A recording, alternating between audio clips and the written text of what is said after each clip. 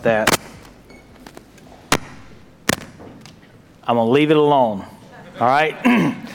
Glad you guys are here. If you have your Bibles open to Acts chapter 1, look, this has been a good day in the house of the Lord. I'm going to tell you guys something. These kids up here, great job leading us in worship. And some of these kids have been here since 8 o'clock this morning. And so what a great gift. Yeah, congratulate them. And moms and dads for bringing them. Thank you for getting them here. Acts chapter 1, we're going to begin in verse 12, and we're going to go through the end of Acts chapter 1. As you're turning there, I just want to thank Wade for allowing me the opportunity to be here today. I serve with the Mississippi Baptist Convention Board. Wade is a great friend of mine in the ministry, and I'm so thankful for him and the ministry that he's doing here at Longview Point. I'm grateful for you guys. You guys know this already. But you have been led by two of the greatest in the two Wades that you have had, and Wade is a faithful servant of Jesus, and I'm grateful that he has called him here to be your pastor. Also, I want to tell you guys, from a guy who spends a lot of time in churches all over the states. It's what I do, and I know all that's going on in the life of Longview Point, and I want you guys to know that you are among the best of Mississippi Baptist. And not only among the best of Mississippi Baptist, but you guys are among the best of the Southern Baptist Convention. And I want to applaud you for faithfully doing the work of the gospel, planting churches in DeSoto County, Mississippi, and around the world, sending missionaries all around the world to share the gospel to those 8 billion people who have yet to hear the gospel. You guys are doing the work that we have been called to as the Church of Jesus Christ. Thank you for that, and continue to press forward. You guys are obediently following the command of Jesus, and you ought to be commended for that. Thank you. The church, however, is only as strong as the individuals that make it up. The church can only be kingdom-minded if the individuals that are in the church are kingdom-minded. The church can only be missional if the individuals that make up the church determine to be missional. When we read the book of Acts, oftentimes we read it as if it's a playbook for the church, and rightfully so, it is. As we read the book of Acts, we find our instructions. In Acts chapter 1, verse 8, we find how we ought to best organize ourselves. Acts chapter 6 is where we set apart the deacons for the ministry to those inside the congregation. We find even the church planting that you do modeled for us in this book of Acts. It is a guidebook for how we ought to do church. However, I think it's more than that. I think it is also a guide for those of us that are followers of Jesus in how we ought to live our lives. As a matter of fact, if you'll look at your Bible, you will see that the title of this book probably says something like this: Acts of the Apostles.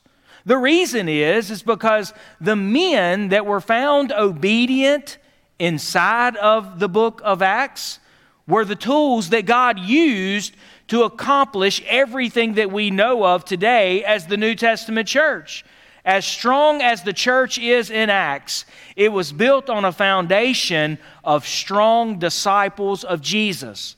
And so today, as we look at this passage of Scripture, I don't want you to look at this passage from the perspective of church health. I want you to look at this passage from the perspective of each individual disciple's health. I want you to look at it from your own perspective, in your own life. As we pull out some of the markers of these first apostles, I want you to ask yourself, is this true in my life? Is this evident in my walk with Jesus? Because again, the church can only be as strong as the disciples are that make up the congregation. So we need to first ask this question on a personal level before we can begin to ask the questions and apply it even on a level of a church as a whole. So if you have Acts chapter 1, verse 12, let's stand together. I'm going to read this morning from the English Standard Version. Not sure what Wade reads from every Sunday, but English Standard Version is what I'll be reading. Acts chapter 1, beginning in verse 12, and we're going to read through the entirety of chapter 1. And this is what the word of the Lord says. Then they returned to Jerusalem from the mount called Olivet, which is near Jerusalem, a Sabbath day's journey away. And when they had entered, they went up to the upper room where they were staying, Peter and John, and James and Andrew, Philip and Thomas, Bartholomew and Matthew, James the son of Alphaeus, and Simon the Zealot, and Judas the son of James. All these with one accord were devoting themselves to prayer, together with the women and Mary, the mother of Jesus, and his brothers. In those days, Peter stood up among the brothers. The company of persons was in all about 120. And he said, Brothers, the scripture had to be fulfilled, which the Holy Spirit spoke beforehand by the mouth of David concerning Judas, who became a guide to those who arrested Jesus. For he was numbered among us and was allotted his share in this ministry. Now, this man acquired a field with the reward of his wickedness, and falling headlong, he burst open in the middle, and all of his bowels gushed out, and it became known to all the inhabitants of Jerusalem, so that the field was called in their own language Akeldama, that is, the field of blood. For it is written in the book of Psalms, May his camp become desolate, and let there be no one to dwell in it, and let another take his office. So one of the men who had accompanied us during all the time that the Lord Jesus went in and out among us, beginning from the baptism of John until the day when he was taken up from us, one of these men must become with us a witness to his resurrection. And they put forward two, Joseph, called Barsabbas, who was also called Justus, and Matthias. And they prayed and they said, You, Lord, who know the hearts of all, show which one of these two you have chosen to take the place in his ministry and apostleship from which Judas turned aside to go as to his own place. They cast lots for them, and the lot fell on Matthias, and he was numbered with the 11 apostles. Would you pray with me? God, this morning as we look at this passage together, God, I pray that you would help us to see ourselves in the lives of these apostles, Lord, to see their faithfulness, Lord, to see their commitment, God, to see, Lord, their desire to be found obedient to the mission that you've called them to. God, may we see that in their lives and ask ourselves whether or not, God, we share those same passions. Whether or not, God, we can be seen as these apostles were seen. God, I'm grateful that Longview Point is a strong church. I'm grateful, Lord, that they're doing a great work for the sake of the gospel. But Lord, we all desire that they be even stronger, that they have an even greater reach.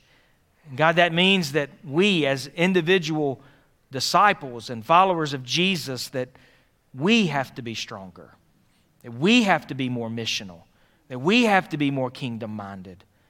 So, Lord, this morning, let us look to these examples of these disciples and ask ourselves, Lord, where we need work. Where, God, do we need a heart change? God, where do we need, Lord, to be pressed to a deeper, more intimacy with you? God, use this time together to help us be better disciples. We pray and ask all this in the name of Jesus.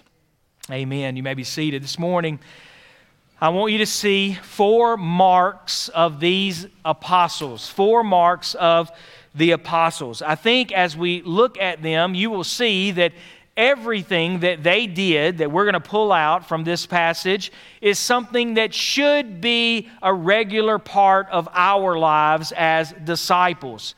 Everything that we're going to see modeled by them is something that we ought to be able to say should be a normal part of my life as well as a follower of Jesus. The first one is very simply one that you probably could understand and expect at this point, is that these apostles were an obedient people.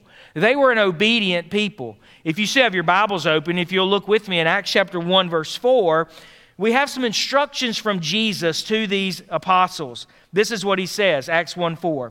And while staying with them, He ordered them not to depart from Jerusalem, but to wait for the promise of the Father, which he said, "You heard from me, for John baptized with water, but you will be baptized with the Holy Spirit not many days from now." Then verse 12 is where we picked up. Then they returned to Jerusalem from the mount called Olivet, which is near Jerusalem, a Sabbath day's journey away. It seems simplistic, does it not? In Acts chapter 1 and verse 4, Jesus tells them, "Hey, I want you to go back to Jerusalem.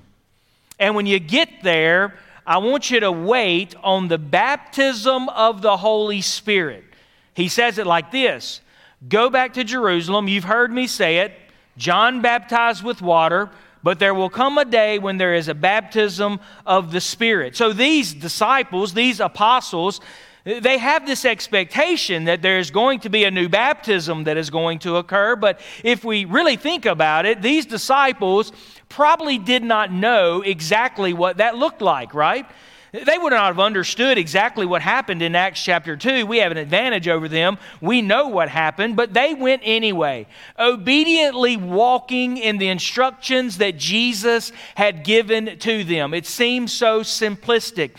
And yet, as disciples of Christ in this room, I think we all can admit sometimes just simply being obedient to the commands of Jesus is hard, right? Sometimes it's difficult. Jesus has made some things very clear for us that He desires for us to do. And even the things that He's made very clear for us, at times in our lives, it can be difficult to follow them and be obedient. But these disciples went to Jerusalem in obedience to Jesus, really not even understanding what they were waiting on.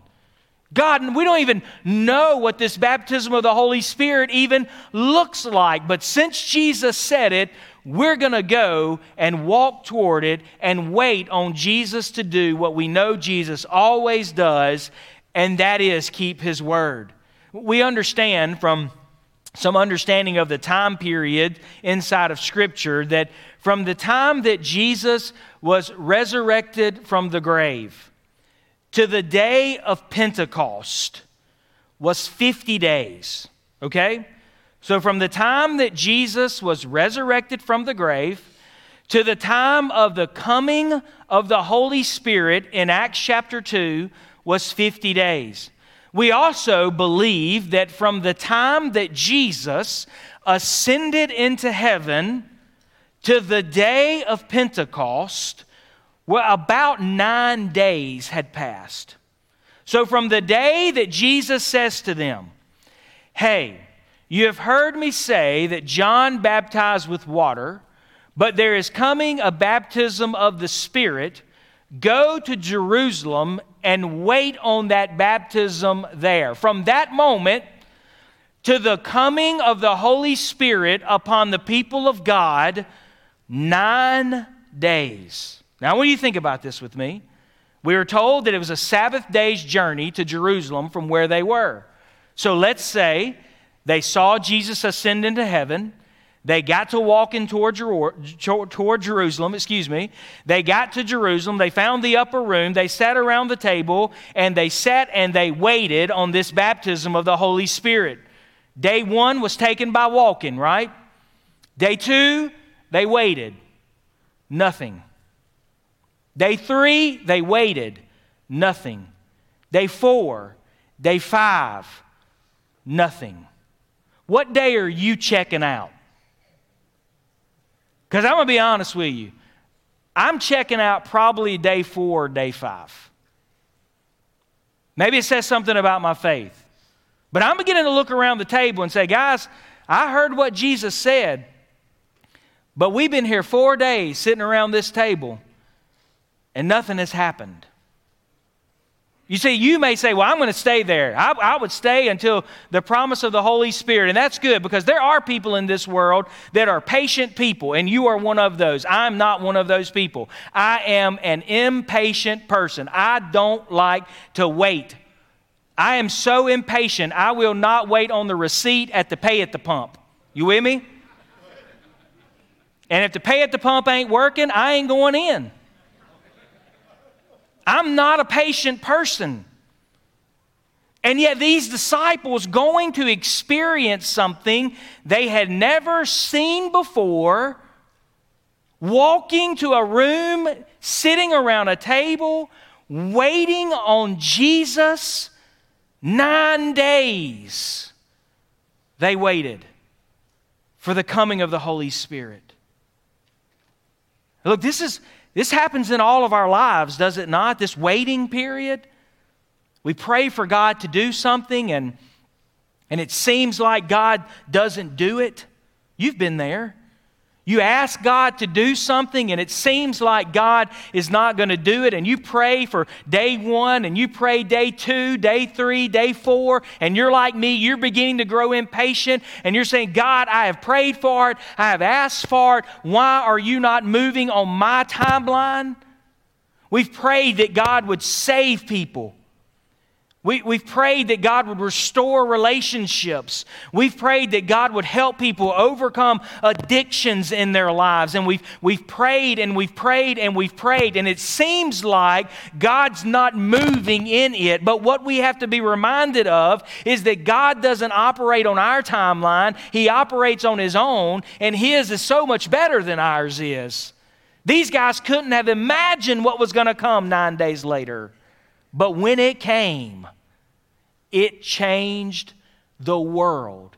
We are here today because of that 9 days of waiting and the coming of the Holy Spirit. You understand that patient obedience, waiting obedience, patient obedience is faithfulness. It's what it means to be faithful.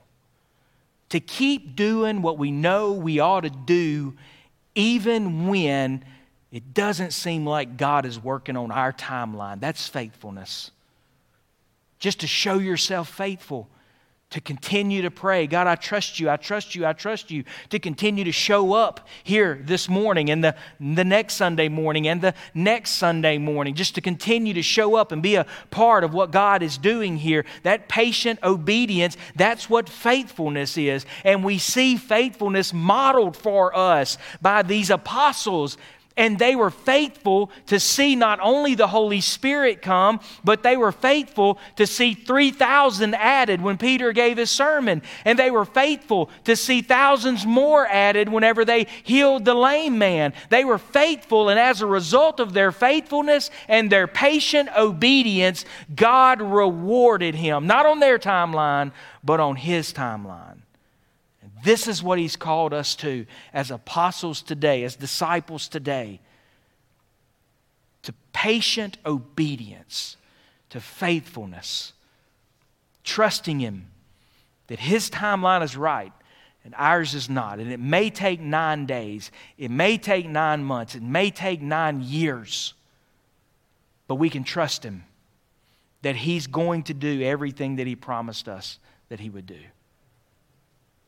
The next thing that I want you to see, that they not only were obedient, faithful, patiently obedient, but the second thing was that they were unified. They were a unified people as well. Look at verses 13 and 14. 13 goes back through the list of the apostles there. We won't do that again, but you have all the names of these apostles here, which are significant. And then in verse 14, it says this. It says, all of these with one accord were devoting themselves to prayer together with the women and Mary, the mother of Jesus, and His brothers. Can I tell you that I believe that this is the first miracle in the book of Acts, that these disciples were of one accord. It's the first miracle in the book of Acts. And if you don't believe that, put yourself in a room with 11 people and see if y'all are of one accord. Because you're probably not going to be. It's only by a miracle work of God that churches can even be held together. With the various personalities that exist even in this room this morning. It is a miracle of God that He calls all of us so uniquely gifted and weird to be able to live together in community.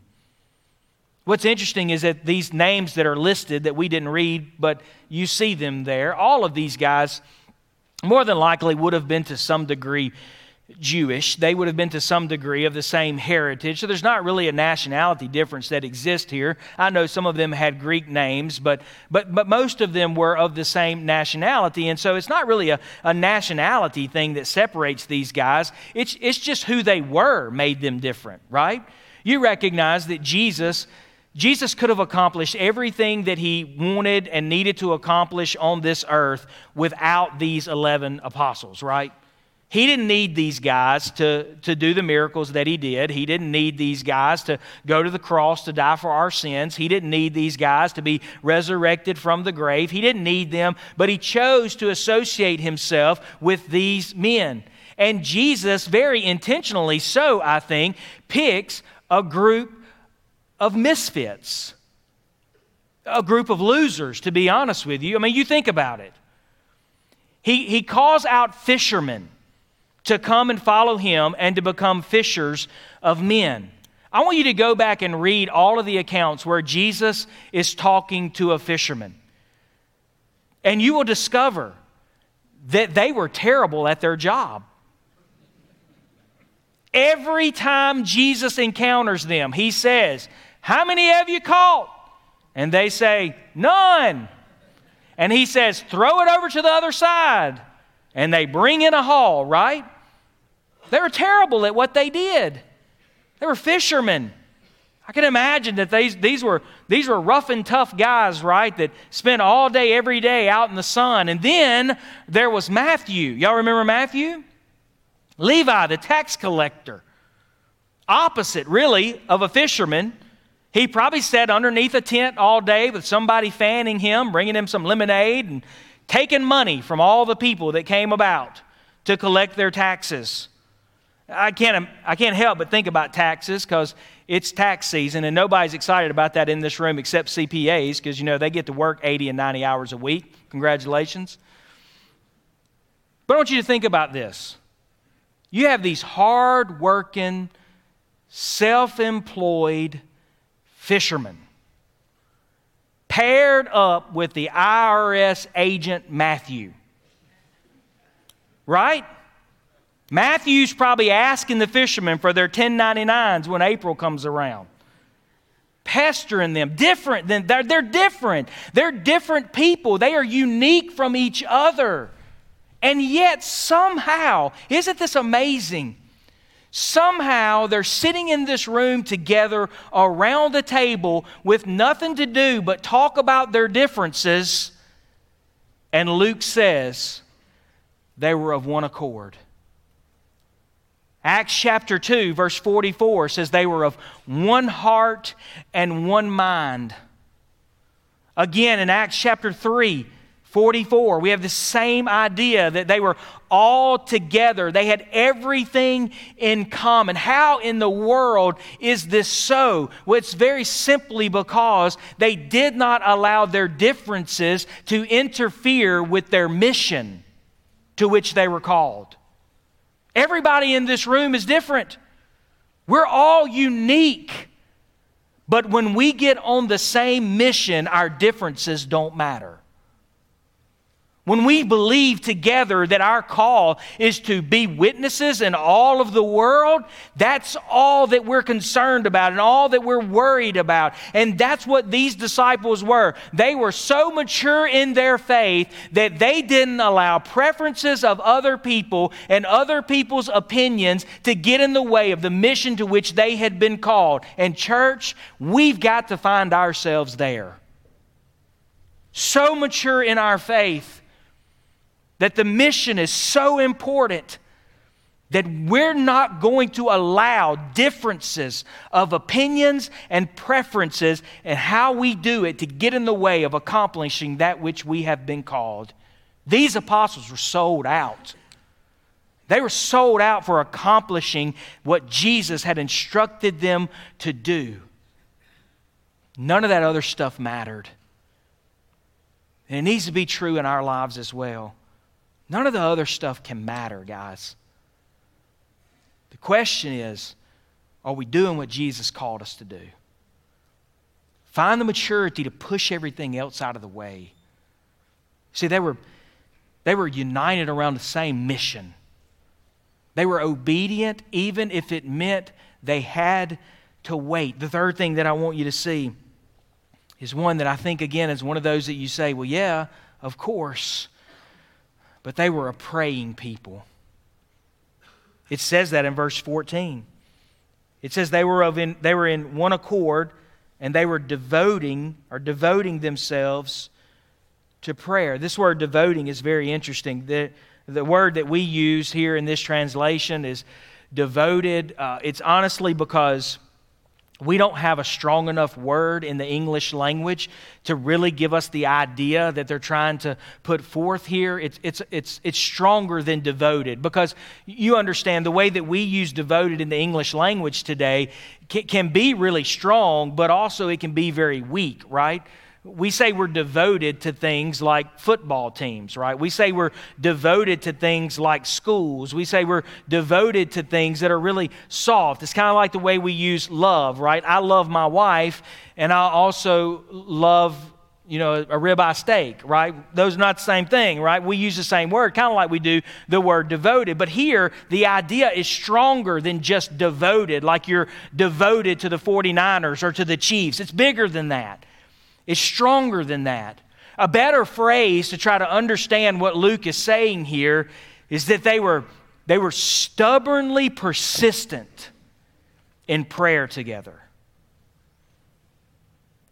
In Acts chapter 2, verse 42, it says they were devoted to the apostles' teaching, to prayer, to the breaking of bread together, to the fellowship with one another. It's the same word. They were stubbornly persistent to these things.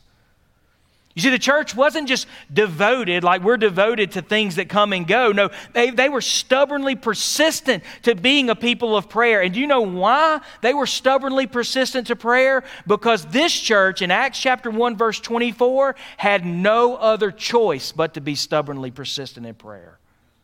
They didn't have our resources. They didn't have our reputation in the community. They didn't have a government around them that would even allow them to do what they were doing. And so this church knew all they had was prayer. And so they find themselves not devoted to it only, but stubbornly persistent in it. And so as you read the book of Acts, you can go through and read the book of Acts, and you can see all the times that they gathered together for prayer, and all the times that they prayed, just 2 or 3 people gathered, or all the disciples in the room. They did this consistently. You know why? Because they had to depend upon God if there was going to be movement among the church of Jesus Christ. And thank the Lord, they determined to be stubbornly persistent in prayer. Because, listen, the prayers of these apostles in Acts chapter 1 laid the foundation that allows us to meet in this place today. They would have never dreamed there would have been in America, much less a Longview Point. But they prayed that God would do something bigger than their minds could comprehend. And guess what God did? He did something bigger than their minds could comprehend. See, some of us have bought into this lie that you don't know how to pray, or that you can't pray. And listen to me very briefly before I move on. That is a lie from Satan that you have bought into. There is no one in this room that can't approach the throne of God through the blood of Jesus. Not one person. You don't have to have the right words to say. You don't have to have eloquence. As a matter of fact, Jesus says, don't be like a Pharisee. You just got to be dependent upon Him like these New Testament apostles were. So dependent. We can't do anything on our own. We got to have you, God. We've got to have your power. The last thing I want you to see quickly is that they were a people who listened. They were a people who listened. You'll see that the latter part of that passage that we read talked about having to replace Judas. Judas, of course, was the one that betrayed Jesus, 30 pieces of silver, bought a field, went to the field, killed himself. We have a very descriptive display of that right from Luke here. Luke gives us information we didn't need to know, but he told us all of that, and that's there. And so, but then they remembered some prophecy that was given to David. David's prophecy basically said, hey, he's going to die, but you need to replace him. And so they look around and say, hey, there's 11 of us. There needs to be 12, so we've got to replace him. How you guys want to go about this? Well, it's got to be somebody that was from the baptism of Jesus all the way to the resurrection. That narrows it down to 2. There's only 2 options, right? Matthias and Justus.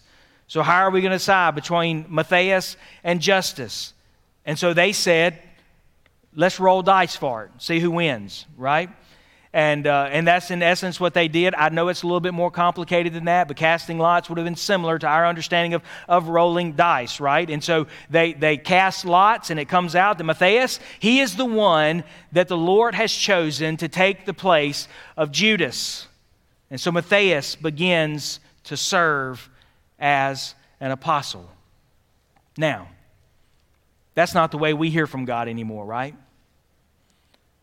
You and I should not cast lots to determine who our pastor is going to be, who our elders are going to be, who our deacons are going to be, right? If you're rolling dice to do that, stop it. Find another way. Right? I grew up in Philadelphia. We rolled dice on the playground, right? And we got in trouble for it. And so it's similar. You'll get in trouble for that. Don't do it that way.